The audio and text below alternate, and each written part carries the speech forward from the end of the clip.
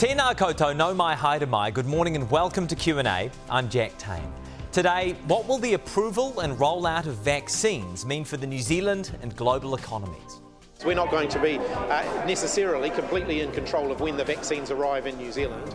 What I want to do is make sure that as soon as they are ready to arrive in New Zealand, we're in a position to be able to administer them. Then, as businesses in our tourist mecca cling on for life, we ask if vaccinated tourists will be allowed into the country before people here have received the jab. I'm not personally lobbying to get tourists back in the country. I am personally lobbying on behalf of the tourist industry. I mean, I want tourists as much as anyone. Then, from academic to cabinet minister, Aisha Verrall looks back at 2020 and tells us how she intends to use her expertise to help the government's pandemic response. Do you get better information now? Well, I'm less focused on the scientific information that I had when I was an academic and more focused on the practical. That interview shortly. But first, health officials in the UK will begin distributing the Pfizer COVID-19 vaccine in the next few days, after the British regulator ruled it safe for use. Here, Prime Minister Jacinda Ardern says the first New Zealanders are likely to be vaccinated in March of next year. So what will the vaccine distribution mean for our economy? ANZ Chief Economist Sharon Zollner and economist Rodney Jones from Wigram Capital Partners. Kia ora and welcome to Q&A. Sharon, I will begin with you. The Prime Minister says Kiwis are likely to be vaccinated for the first time in March of next year. Distribution is beginning in the next few days in the UK. What will that mean for the economic recovery? Well, it's light at the end of the tunnel. It's not going to be an instant light switch. We're not going to suddenly open the border overnight, but it does mean, encouragingly, that our elimination strategy is sustainable, that we're not going to end up in this situation where New Zealand's the only country in the world without herd immunity, which was a fear at the beginning. So there's a path out of this, so that should support confidence and spending. It should allow a graduated opening of the border, a bit of life, hopefully, a lifeline for our tourism sector, and just generally we can all just return to some kind of normality, but there will be a rough patch before then, but it's really encouraging news though. How rough? Well, basically at the moment what we've seen is that fiscal and monetary policy has been incredibly successful this year. That's with the fiscal policy filling the income hole through the wage subsidy, and monetary policy, of course, unfortunately mostly through the housing market, but it certainly has created a vibe on the street and supported spending. But both monetary and fiscal policy do bring forward spending from the future, so they have to be used judiciously. We've seen the fiscal stimulus winding right back. So what we haven't seen yet is the true pain of the tourism sector kicking in. So we think sort of around the turn of the year and the first 6 months of next year will be when we actually finally have the real slowdown, the actual feel the income hit. Rodney, from a global perspective, what are you expecting to see as the Pfizer vaccine begins to be rolled out in the UK? Well, it's going to be volatile. We've still got a full-blown outbreak in the US. Europe and the UK have made big progress in the last 3 weeks. So what we're seeing is, countries can bend the curve. Once we get the vaccine deployed, and particularly as we get through the seasonal peak, you remember back in April, May, countries contained the virus faster than we expected. And I think that will be the path with the vaccine once it's been deployed in a better seasonal. So winter's still going to be tough, but as we come out of winter, we can actually look towards elimination in a number of countries. Austria looked like they'd eliminated, then they've had another, that summer outbreak. Surge, yeah. Yeah. So as we work through that, I'm actually more optimistic than at any point. I think it will work, it will lower the R value, and we can hope for elimination. What can we learn from previous epidemics and pandemics when it comes to economic recovery once the pandemic is over? And I think back to 1918 and as well as the SARS epidemic in Hong Kong. Yeah, well, we had a boom in 1919 and then the Fed over-tightened into early 20 and that turned into a depression, but we had a boom. Same thing coming out of 03, 04. There'll be pent-up demand. Our biggest risk is supply chains, the ships, the dislocation in transport, the dislocation in airlines, inventories in Asia falling sharply. We're going to have issues. We're going to have economic issues getting goods. We've had a surge as people have worked from home, stayed at home. They've bought goods, not services, and we're going to start running out of goods. Sharon, you touched on this before. On the domestic front, just how difficult are things going to be for the tourism sector and those tourism-adjacent businesses, the likes of retail and hospitality businesses in Queenstown and Rotorua over the next few months? Yeah, so tourism's incredibly seasonal. So actually closing the border in the winter was a win, insofar as we normally export more Kiwis to warm beaches than we import skiers. But from this time of year onwards, it flips around the other way, and aggressively so. And those foreign tourists are bigger spenders than the Kiwi tourists as well. So it's useful to think about it in an accounting sense. The border closed after a very strong summer, so there plenty of cash. Then the wage subsidy arrived, very generous, no questions asked, really, very few questions asked. And then a surprisingly good winter. But from now on, a lot of firms are going to be bleeding cash. And so it's just a race. How long can they hold on? And when will we get a travel bubble with Australia? So do you think they will be able to hold on long enough for us to wait for a vaccine, or are we reliant on getting that travel bubble open? Well, I think there will unfortunately be some firms who simply don't make it. That wage subsidy was very effective, but it was unbelievably expensive. So it did have to wind back. Fortunately, of course, many companies found themselves in the position of actually making embarrassing levels of profit, which is fortunate, I say, because it's better than the alternative. If the wage subsidy had been too slow and too stingy, and we've been sitting here looking at all of these viable firms that could have made it. But it was very expensive, and so unfortunately, they were quite open from the outset that they couldn't save every job. But the little businesses, they will pop up again when the time is right, when the opportunity is there again. Rodney, is New Zealand at this point in the response being too cautious when it comes to our border policy? So that's where 21 is different to 20. Caution was fantastic. We did move early, as we say. We moved early, we moved hard. We led the world. We kind of developed the strategy and then afterwards of chasing down, using genomic sequencing, chasing down the virus. So we led the world, but Australia's followed us. South Australia had an outbreak. They locked down, they contained it in a week. We thought it would last longer. There was a leakage from MIQ in New South Wales last week. They put 1,000 people in isolation and they stopped it dead. So we're seeing the same thing in Vietnam. We're seeing the same thing in Thailand. Lots of countries are now using our strategy, which means, do we have to wait for a vaccine, or can we accept that they've eliminated it? Yes, there's risks, but for a New Zealander returning from Australia now, the risks are in MIQ, not in New South Wales or Victoria. Right. And that's the change. Right. And then if we have, say, tourists coming from the UK or the US who have received vaccines that are then going to be available in New Zealand, at some point do we need to be asking whether or not those people should be allowed into New Zealand as tourists without going through MIQ? Yeah, so that's the risk in the US, is that with the history of kind of bad vaccines, that the US is the last to exit this. And so kind of having some QR code, which the Australians have proposed, that goes with your passport, having that information, which vaccine have you had? If it's AstraZeneca, maybe not. If it's Pfizer or Moderna, certainly.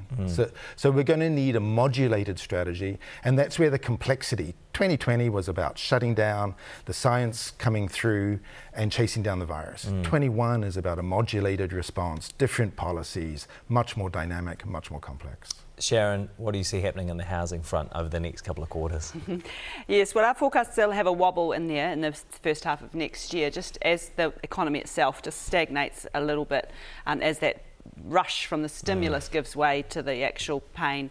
But it is also true the housing market's been quite insulated from that income pain because it's been concentrated in lower paid sectors that unfortunately a lot of those people were locked out of the housing market long ago.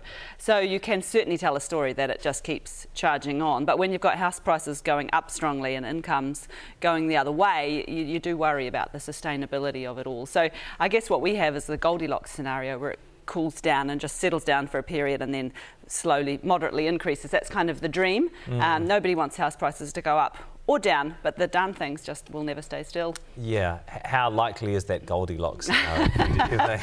I would say the range of possible outcomes in the housing market is unusually wide at the moment, but I do fear that if it carries on charging ahead for over the next 6 months or so, then we are definitely increasing the risks of something ugly down the track.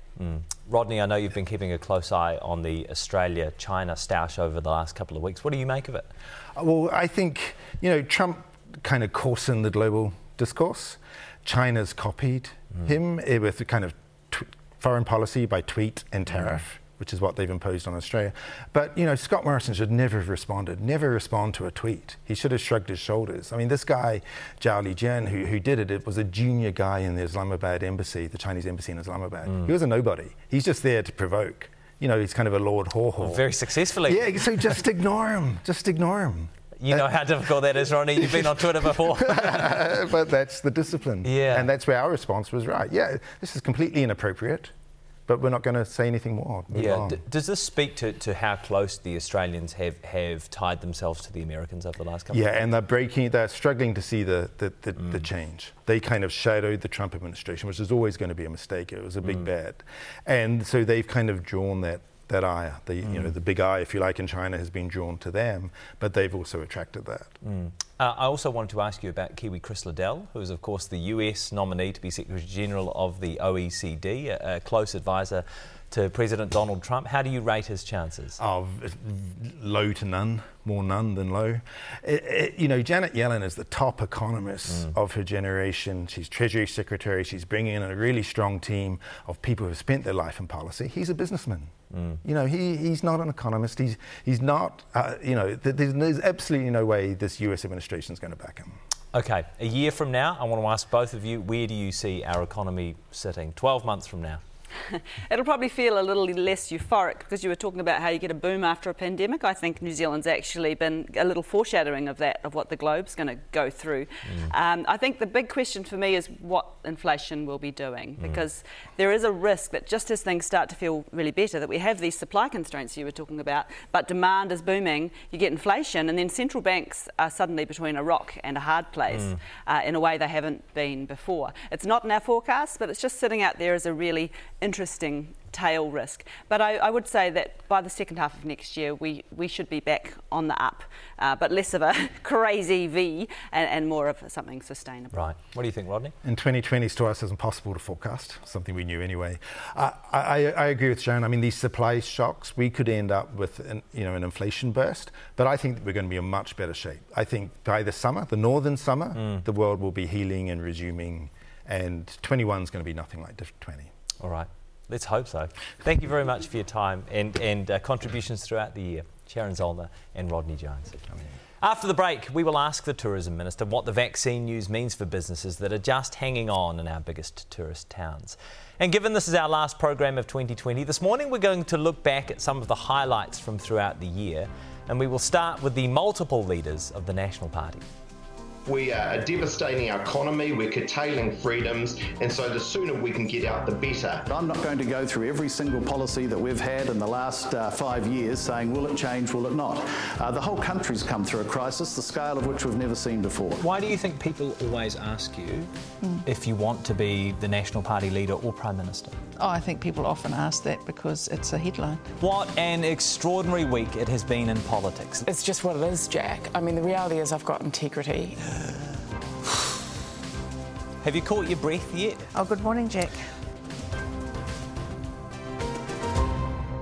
What changed? Why are you introducing these restrictions now? We've constantly been looking at what's been happening with international transmission and making decisive, clear decisions early in order to reduce transmission in New Zealand. Is your advice that we can still avoid large-scale community spread? That has to be the goal. But what I'm very clear on is we will see more cases in New Zealand.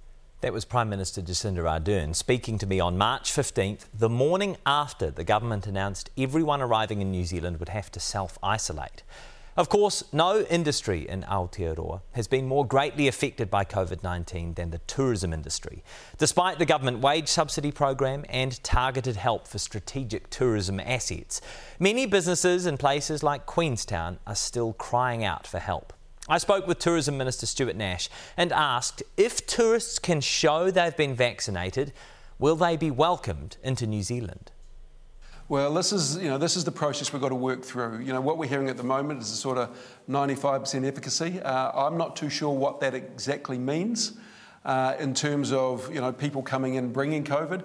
We do have to take a risk-based approach, and let me give you one example. In the latest MyOb small business survey, The one thing that concerned businesses the most, it was over 80%, was the return of COVID. So, we make no apology for having a risk-based approach and a health-based approach.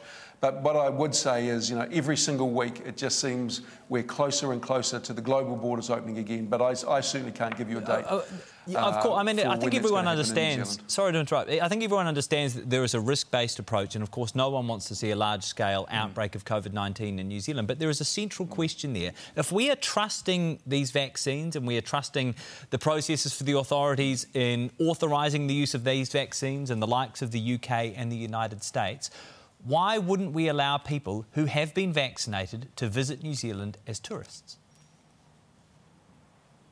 Well, Jack, the first thing I'll say, if you're asking me for a date, I can't give you one. What I want to be clear about is, will we let people who've been vaccinated into New Zealand, even if all New Zealanders haven't been vaccinated? At some point, we will, but what the process looks like between where we are at the moment and where that end game is, where all visitors who have been vaccinated and what proof that looks like can come into the country, I can't tell you at this point. But certainly what I will say is it is looking good in terms of global developments on a vaccine. So what will you need to see before you sign off on that next stage? Well, obviously this is a cabinet decision. Look, can I make a suggestion? If you really want to know about in depth about our COVID response and what that looks like from an operational perspective, perhaps you need to talk to the Minister in charge of COVID response, who is Chris Hipkins. We get updates on cabinet. I read the same articles as you read on the in the newspapers and on the news. But all I can say is this is, we are discussing this. But the process of going from where we are at the moment to having open borders where people can come through our airports and out into our communities has not come before Cabinet yet, is in the process of being developed. But in terms of giving you a timeline or a date or a process, I can't at this point in time. I should say, I'm well aware that your responsibilities don't directly relate to the COVID-19 response, but that there is certainly crossover, isn't there? Because there are however many tens of thousands of workers in New Zealand's tourism industry desperate to get tourists back in the country, wanting to know if this vaccine news is likely to change their prospects in the coming months. Let me ask this, Minister, are you personally lobbying your colleagues in Cabinet to get tourists back in the country? No, I'm not personally lobbying to get tourists back in the country. I am personally lobbying on behalf of the tourist industry. I mean, I want tourists as much as anyone, and, make no bones about this, Jack. I know that the tourist sector in New Zealand, or certain segments of the tourist sector in New Zealand, are doing it really, really tough at the moment, and I know they will continue doing it tough until those borders are open and we can get international tourists back in here. But we do make no apology for taking a risk-based approach, and there would be nothing worse if we did this too early, let international visitors back in, something went wrong, and after all the hard work we had done, we let COVID in because we hadn't got the process right. So when I say I'm not advocating to have tourists back in, I'm advocating on behalf of the tourist industry. But, Minister Hipkins is the minister responsible for the COVID response, briefs Cabinet. There is a risk-based approach to this. We are being very cautious, but we are optimistic that, in fact, all the news that's coming out of the US, the UK, is positive for an opening of the borders when we are ready. But I can't give you a date when that looks like, I'm afraid. I know there's a lot of concern in Queenstown about the state of the international tourism industry, and these aren't necessarily the tourism businesses that have been supported by the government so far, but the peripheral businesses, the likes of businesses working in the retail and hospitality industries. Before COVID-19, 70% of Queenstown's tourists were international visitors, with Australians being the largest number. Have you any updates for us on when that Australian travel bubble might be up and running, and when businesses in Queenstown might see Australian tourists back?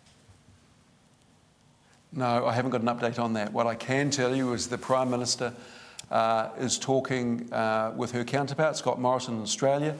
I understand there is still a little bit of tension in Australia between state premiers and the federal government. Minister Hipkins is talking to his counterpart there. So it's not as if there aren't any conversations going on. But at this point in time, I can't give you a date for when those borders are going to open with Australia or when there is going to be a bubble with Australia. But please believe me, Jack, we are working on this. It is something we want, but we will not do this until we are very clear that we're not creating undue risk for the New Zealand people or the New Zealand economy. Because again, there'd be nothing worse than the hard work that we had done as a nation to have that all disappear because we hadn't done things right or we'd been too quick in opening the border. Is there any scenario in which we might see international visitors come here for the America's Cup in March? Look, it's very hard for me to comment. At this stage, it doesn't look like that will be the case. But again, I don't know how that tension between your federal government and the state government will be resolved in Australia. I'm not too sure at this point around none of us are too sure at this point what conversations will be had in January, February between the New Zealand Prime Minister and the Australian Prime Minister, or between Minister Hipkins and his counterpart in Australia. So what I would say with regard to that is, look, let's just wait and see what happens. There is a lot of water to go under the bridge, and it's not simply a matter of, Jacinda calling Scott and saying, hey, look, it's looking pretty good. How about we open the borders now? As you can imagine, there is a lot of work to do. There's a lot of process to put in place. And as mentioned, we make no apology for taking a conservative, risk-based approach to this. But at this point, let's just wait and see what happens. Yeah, I know in this portfolio you've said you unashamedly want to focus on high-value international tourists. And, in the eyes of many, that America's Cup date in March would be a great opportunity if we could safely get in high-value visitors. Yeah, but at the moment what we've got is... there's the risk that the fruit in our orchards might not be picked. And so it's probably, in terms of our economy at this point, wise that we get these 2,000 RSE workers in, so our fruit gets picked, our regional economies survive this season, and we get to export to the world what we produce. So, as you can imagine, there are a number of competing elements that the government has to consider every time we look at who comes across our border, who goes into quarantine, what we use those limited space in quarantine for. So again, Jack, this is a complex process, and we've got to make sure we get it right. Is there likely to be more targeted government funding to support tourism businesses in 2021? Well, I'm having conversations with the Minister of Finance. There is a budget that will come out in May. Let's wait and see what happens in that budget. But, I'm well aware, as mentioned, that there are a number of businesses, and certainly in places like Queenstown, that were very reliant on the overseas visitor market, that are doing it really tough. I don't underestimate that.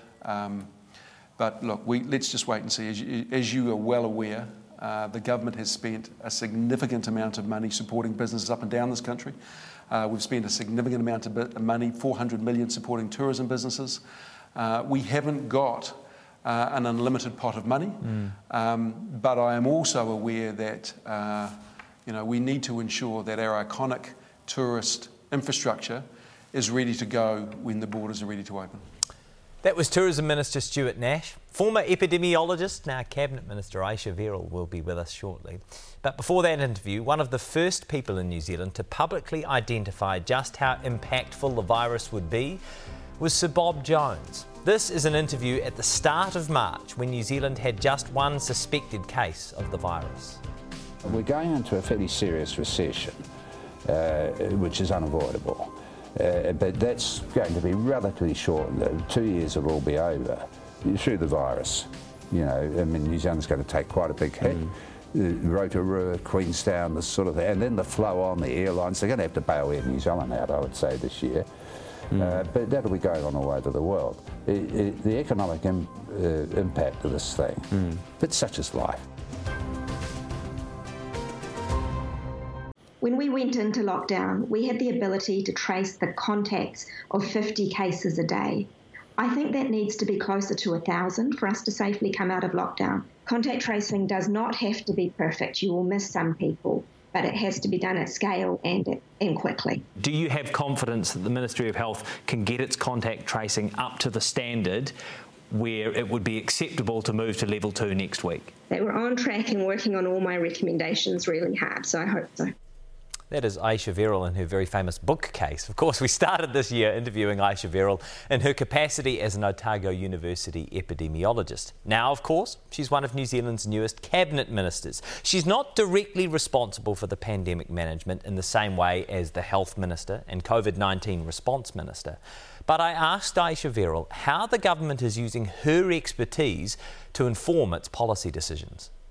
Well, I'm included in a lot of the conversations about COVID, obviously at Cabinet. We take those decisions collectively, and I'm able to bring my real-world experience as a doctor and someone experienced in the health system to our decisions around the COVID response and the vaccine. How has your information feed changed from, being in a position as an epidemiologist to being within Cabinet? Well, obviously you get all the information from the public service, and that's just so important for making practical, pragmatic decisions about how we're going to do things in the COVID response, because obviously you're aware where our resources are. Do you get better information now? Well, I'm less focused on the scientific information that I had when I was an academic and more focused on the practical information that you get about our response. So would you say you get do you get more information now? Yeah, absolutely. You should see my reading bag. Is there a tension between those ministers who are directly responsible for the COVID-19 response and yourself at the moment? No, I think everyone recognises that keeping New Zealanders safe from COVID is our key priority, really, as a government, and we are working together as a team for that. What do you make of the vaccine news this week? It's really encouraging that the vaccine development and a number of vaccines appear to, it's progressing really quickly, and the early unofficial estimates look really encouraging.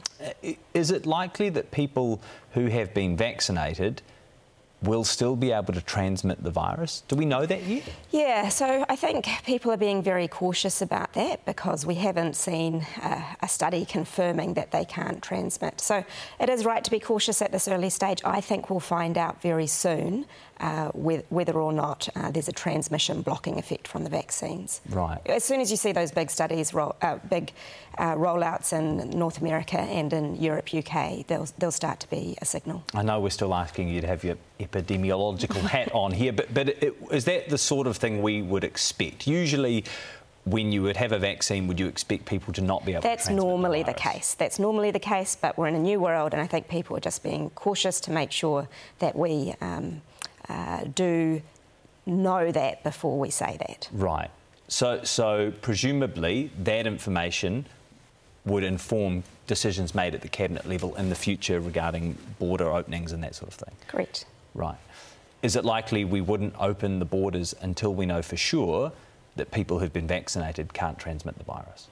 That might be one of the factors, but obviously there'll be a lot of other things under consideration. And one of the main ones will be how effective the vaccines are. And, as I said, that's promising, but we still haven't seen final results from many of the trials. From the information you're getting in Cabinet at the moment, when are we likely to get final word on just how effective these vaccines are? It differs for different vaccines that are under consideration. You'll get some in the next quarter.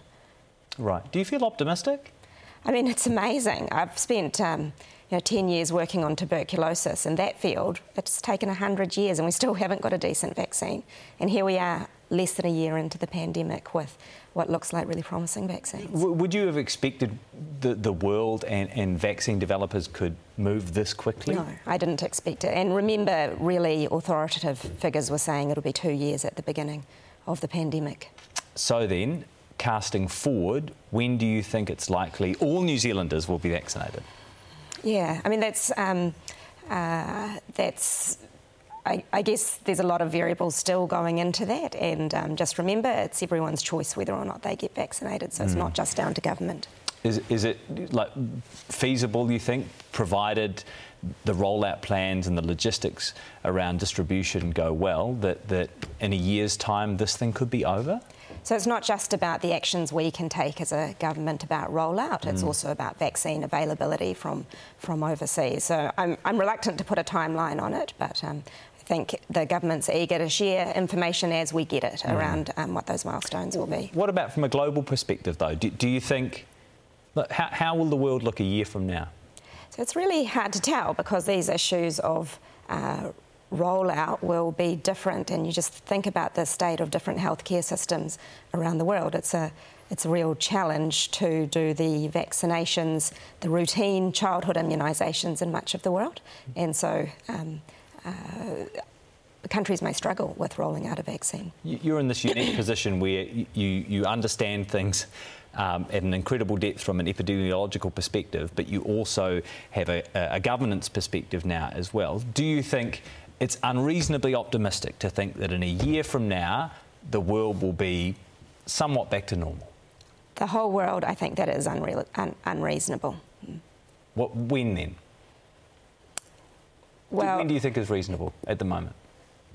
I think for the whole world, what you're talking about is whether really poor countries with limited health infrastructure can get access to the vaccine, and there are some promising steps towards that with the collaboration in COVAX and the Gavi vaccine initiative, but it'll take more support than what's currently on the table for the whole world to return to normal. And would a reasonable time frame still be a couple of years from now, or are we talking a decade from now? Well, we still haven't eliminated easily eliminatable diseases like polio, so it's a really big challenge. Yeah.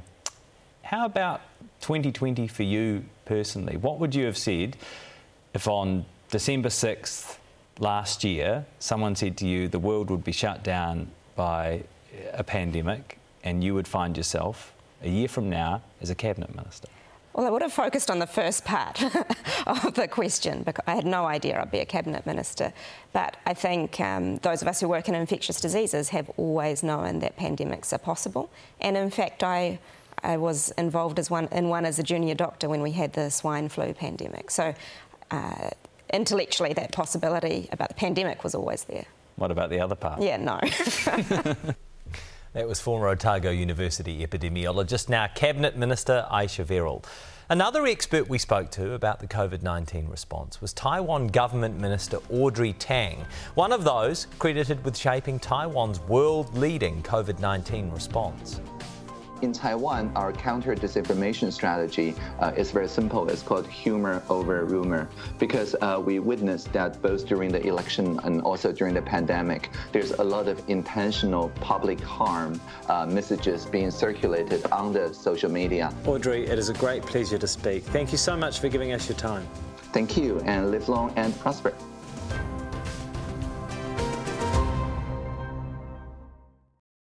I'm asking why you didn't speak up at the time. It's all well and good. It's all well and good, to look back at things in retrospect, isn't it? James, don't try and be a Philadelphia lawyer with me. I've been around a long time.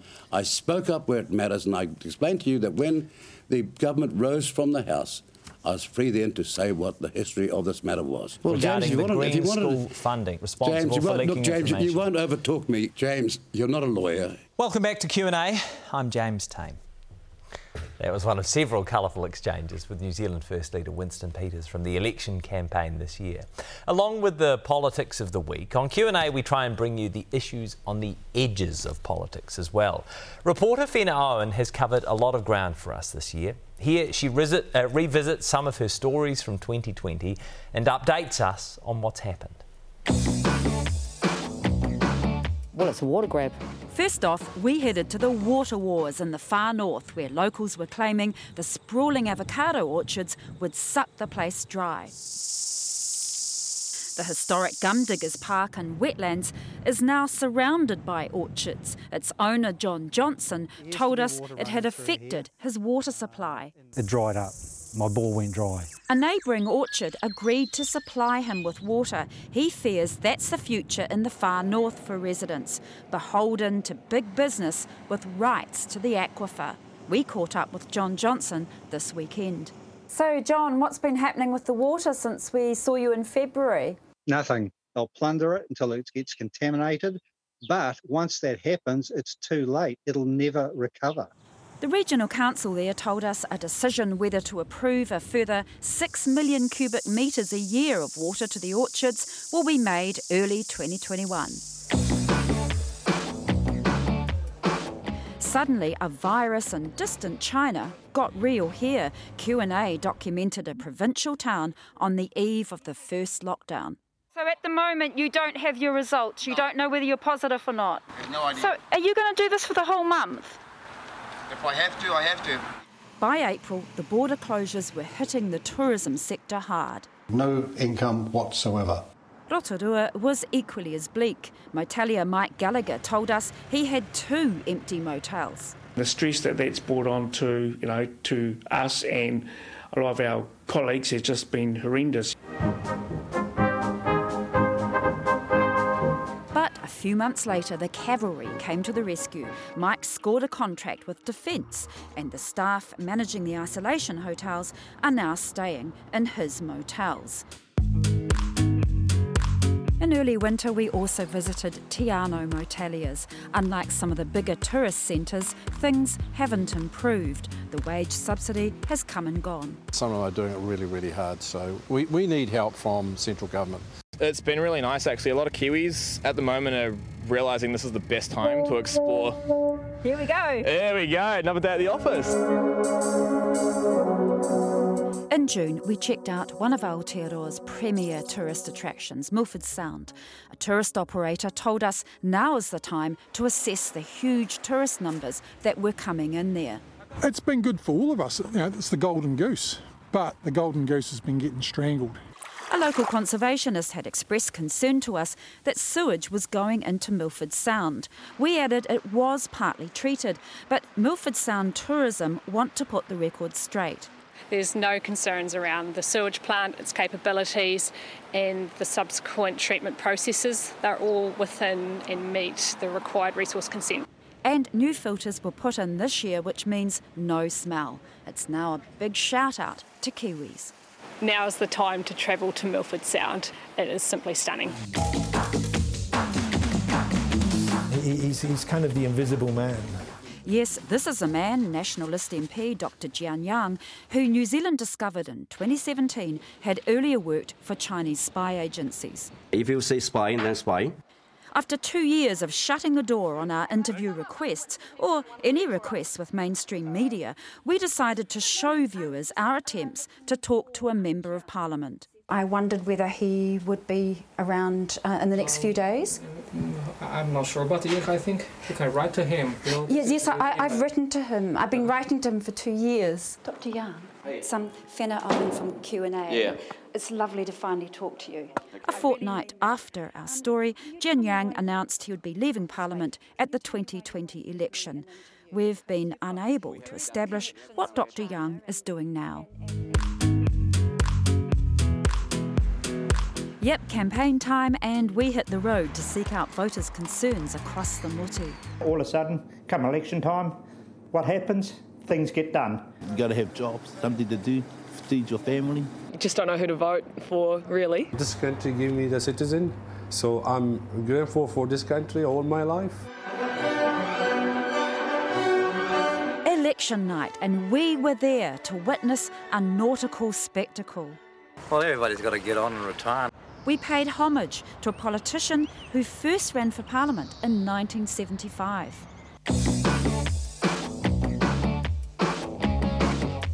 Yep, the power and the passion. We saw it. And last week, we tracked some of the new MPs starting out on their political careers. And like all our politicians, wondering what 2021 will bring. We'll have another go, shall we? That is reporter Whena Owen. Coming up, our panel is here, but first, here's a look back at some of the interviews from the morning after the New Zealand election.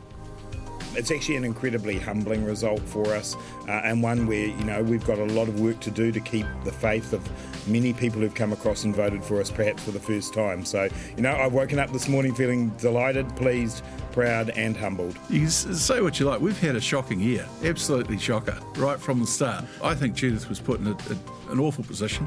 She took it up and she's done a great job. Should he be the co-leader of the Māori Party instead of you? Yeah, 100%. It's just ipso facto. It follows that our only voice back in the House, a liberated voice, an unapologetic voice for Māori must be the co-leader.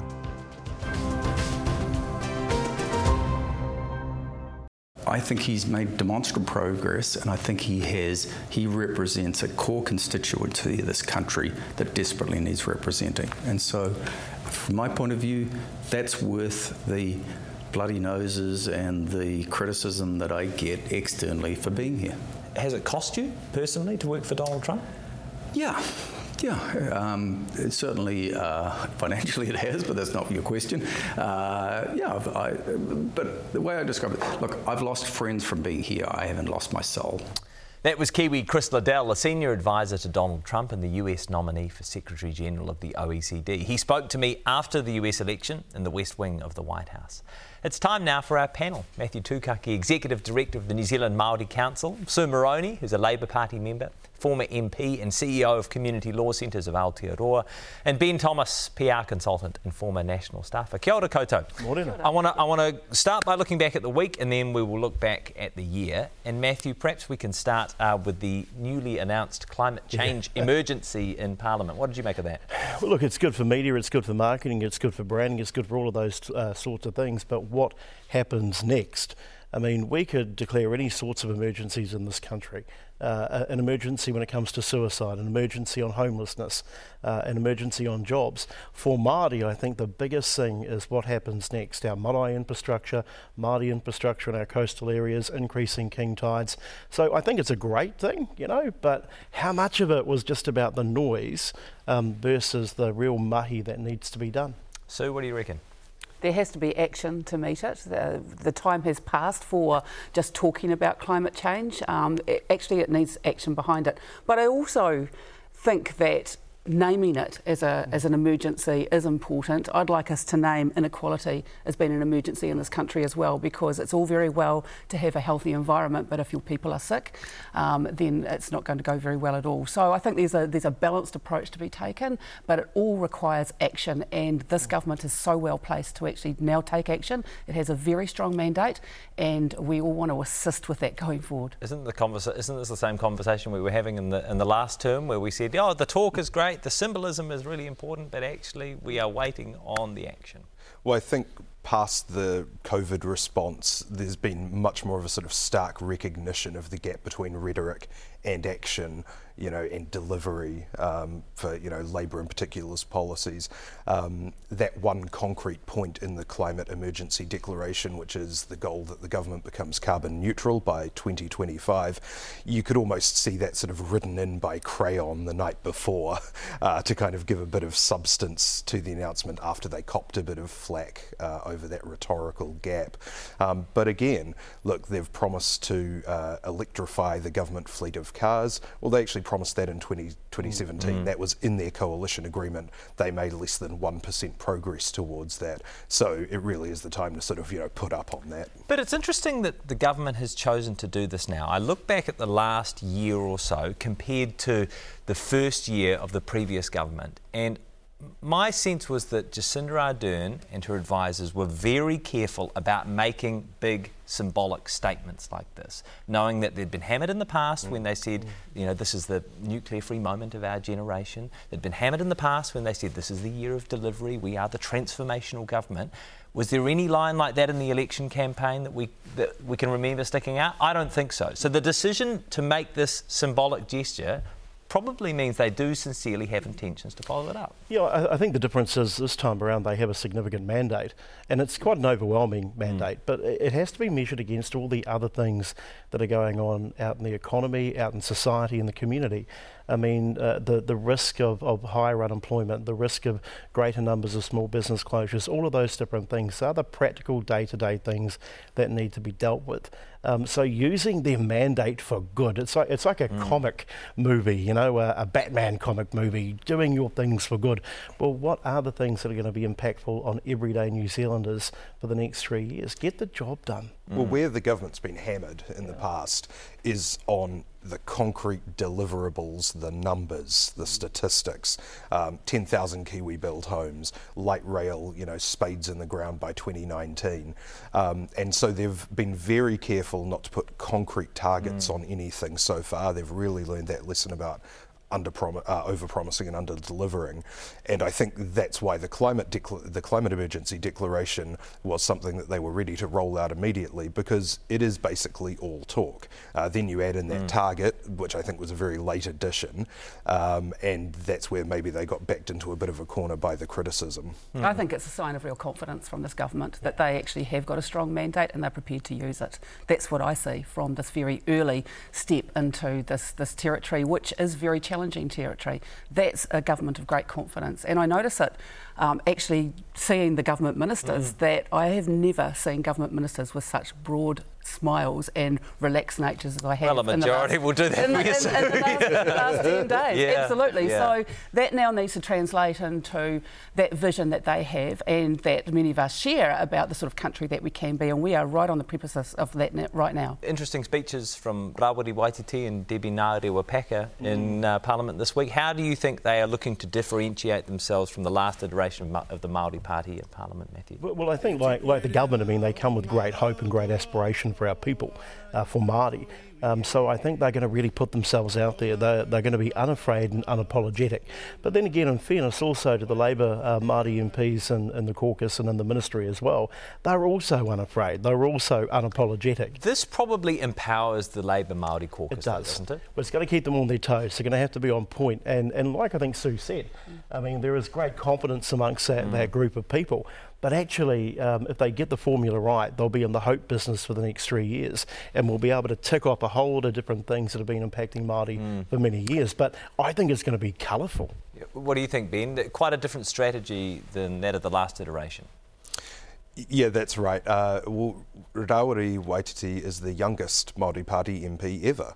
And he really does represent, a different generation. You went from the sort of avuncular and auntie-like, Dame Tariana Turia, Sir Peter Sharples, and there's a very, obvious decision here to be much more combative, to put much more of a stake in the ground and say, actually, this is what has led up to this, putting it more in a historical context. But I think you actually see that across Parliament, where we do have a different generation of Māori leaders now. The torch has been passed. Winston Peters is gone, Shane Jones is gone, Tau Henare, guys like that are gone. You've got all these guys in their late 30s, 40s, guys like Peeni Henare, Rawiri Waititi, and it really is a different generation of Māori political leadership coming through in Parliament. Sue, some interesting comments in today's program from the Tourism Minister Stuart Nash when I asked whether or not people who have been vaccinated and can show they have been vaccinated will be allowed back into New Zealand, if it might be possible those people would get here in time for the March America's Cup. How significant do you think the pressure is going to be for the government to reopen the border, at least to countries such as Australia, where COVID-19 no longer poses the threat it perhaps once did? Well, it depends on where you believe that pressure's coming from. I think all New Zealanders want a level 1 Christmas. And so people, they use their vote to mandate this government's judgment on getting it right around COVID-19. And I still believe that New Zealanders want the government to look at the expert advice. So I'm not the right person to say whether the borders should open or not, whether the vaccination is going to be successful. All of those things are for the experts to advise the government on, and I believe that's what got us into the fantastic position that we're in now. And I believe that most New Zealanders actually want the government to keep doing what they've been doing. But it's not unreasonable, is it, to ask for a degree of certainty when it comes to, saying, for example, if we have reputable academic studies that show people who have been vaccinated cannot transmit the virus, then yes, we will open the border at that stage to those people. Well, we want the proof. That's not unreasonable. We do want the proof. I agree we want the proof, but requesting that certainty I don't think is unreasonable. I think it's not unreasonable. However, what we're dealing with is a recalibration of our domestic economy. That's what's going on here today. I mean, the previous guest talked about 1918. We had a boom in the 1920s, followed by depression, the same in 2003, 2004, followed by the global financial crisis in 2007. So we've got an opportunity to recalibrate the economy. Tourism has to be recalibrated, fit for purpose for what will happen over the next 5 to 10 years. I mean, airlines, travel, all of that sort of thing has been completely disrupted. Our hotels are now being used as quarantine facilities, for goodness sake. So, and emergency housing. And so, this is the chance to push the big green button, the big green reset button, but not do the same things that we've always been doing. This is a vastly different world. OK, I want to reflect on 2020 very quickly and get each of your thoughts on the performance of the government as a whole. And Prime Minister Jacinda Ardern, Ben, you can kick us off. Look, you can't argue with the results. The government was re-elected, well, Labour was re-elected with a huge majority and a huge mandate, and it was deserved. We elect governments to steer us through crises. You'd have to say the wage subsidy was an outstanding success. The health response, which was really an economic response in the sense that we just shut down the economy, was also a success. There are huge problems coming out of it. The widening gulf in inequality, the fact that the costs have not been borne equally between, poorer, unemployed, laid-off workers in the regions and, rich boomers looting the property of the country.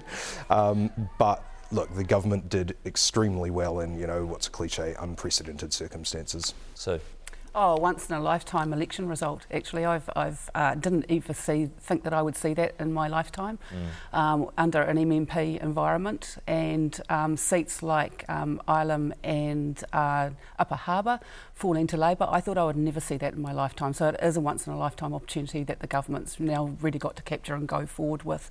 The other thing that I found really exciting about 2020 was seeing the huge excitement about participating in the election. So the turnout was up, and people, I think, in New Zealand for the first time for a long time saw the relevance to their day-to-day lives of decisions that were being made politically. And to see that people actually now celebrate a public servant like Dr. Ashley Bloomfield is that's really exciting. People understand the relevance of those sorts of decisions on their day-to-day lives, and that's great for us going forward. Matthew. Look, what a remarkable leader we have. We're very lucky, given the other leaders around the world, let's quite frankly say it, some of them are loons and nut jobs. And we've got Jacinda Ardern, and I think we should be very thankful for that. It is history-making that we have a majority government with a significant mandate. But with that comes great responsibility. We have to solve social inequity in this country. We've got to solve the homelessness crisis. We've got to do all of these things. And 3 years is a very short space of time to do it. But if they can get on with the job today and start showing some results, some big items and some low-hanging fruit, I think we'll be fine. But I actually think the standout performer for me this year has been Dr. Ashley Bloomfield again. I mean, who would have thought a public servant from Central Casting, from the Ministry of Health, the boring department of the civil service, could lead us in such a way, inspire us, give us confidence. So I think we've got a lot on the agenda, but look at who is leading us. It has been clearly a difficult year for the opposition. Will Judith Collins be the leader of the National Party 12 months from today? No, I wouldn't think so. I think the National Party really need to sort themselves out. They need to be unafraid and unapologetic about being more diverse. That means greater representation from ethnic communities, from Māori. They don't even run in the Māori seats, for crying out loud. They are pale, stale and male, and they do not represent the diversity of New Zealand today. So sort that out and then come back in 3 years' time and see what happens. So, well, how are they going to sort that out? I think that's the biggest challenge for the National Party, is that they are truncated in terms of numbers, but they've also lost the small amount of diversity that they did have. And they've got this enormous Labour Party caucus that, by comparison, is the most diverse caucus that they have ever had. So how do you build that? Because these are people who are elected to Parliament. What do you do over the next 3 years to change that? There's really limited opportunity for them to do that. So I think they're going to be really hard up against it. I do think that they will continue to have changes in leadership, and I do think that they will continue to have squabbling internally. The discipline in the National Party has fallen apart literally from the moment that they went into opposition. Ben. Yeah, If the National Party MPs are smart, they will forget about leadership questions and their own personal ambitions for at least the next year. They'll knuckle down, they'll get familiar with their portfolios, they'll just concentrate on holding the government to account and becoming experts in the areas where they're trying to mark up ministers. In reality, that probably won't happen. We'll probably see more leaks, more infighting, and maybe a leadership challenge, although I think, the odds would be that Judith will still be the leader at the end of the year. All right. Thank you so much for your time and contributions. We really appreciate it. Matthew, Sue and Ben. Ko mutu, that is Q&A for this week and this year. 2020 has been wild. And before we go, I just want to thank you for your support throughout this year. I also want to thank my colleagues for their work. The studio crews who turn up early every Sunday to put the program to air. Fiona Cumming, Fiona Owen, Sonia Wilson, Cara Pinnell, Phil O'Sullivan and our executive producer Claire Sylvester. On behalf of all of us, Meri Kremete, Merry Christmas. Enjoy your summer break and Happy New Year.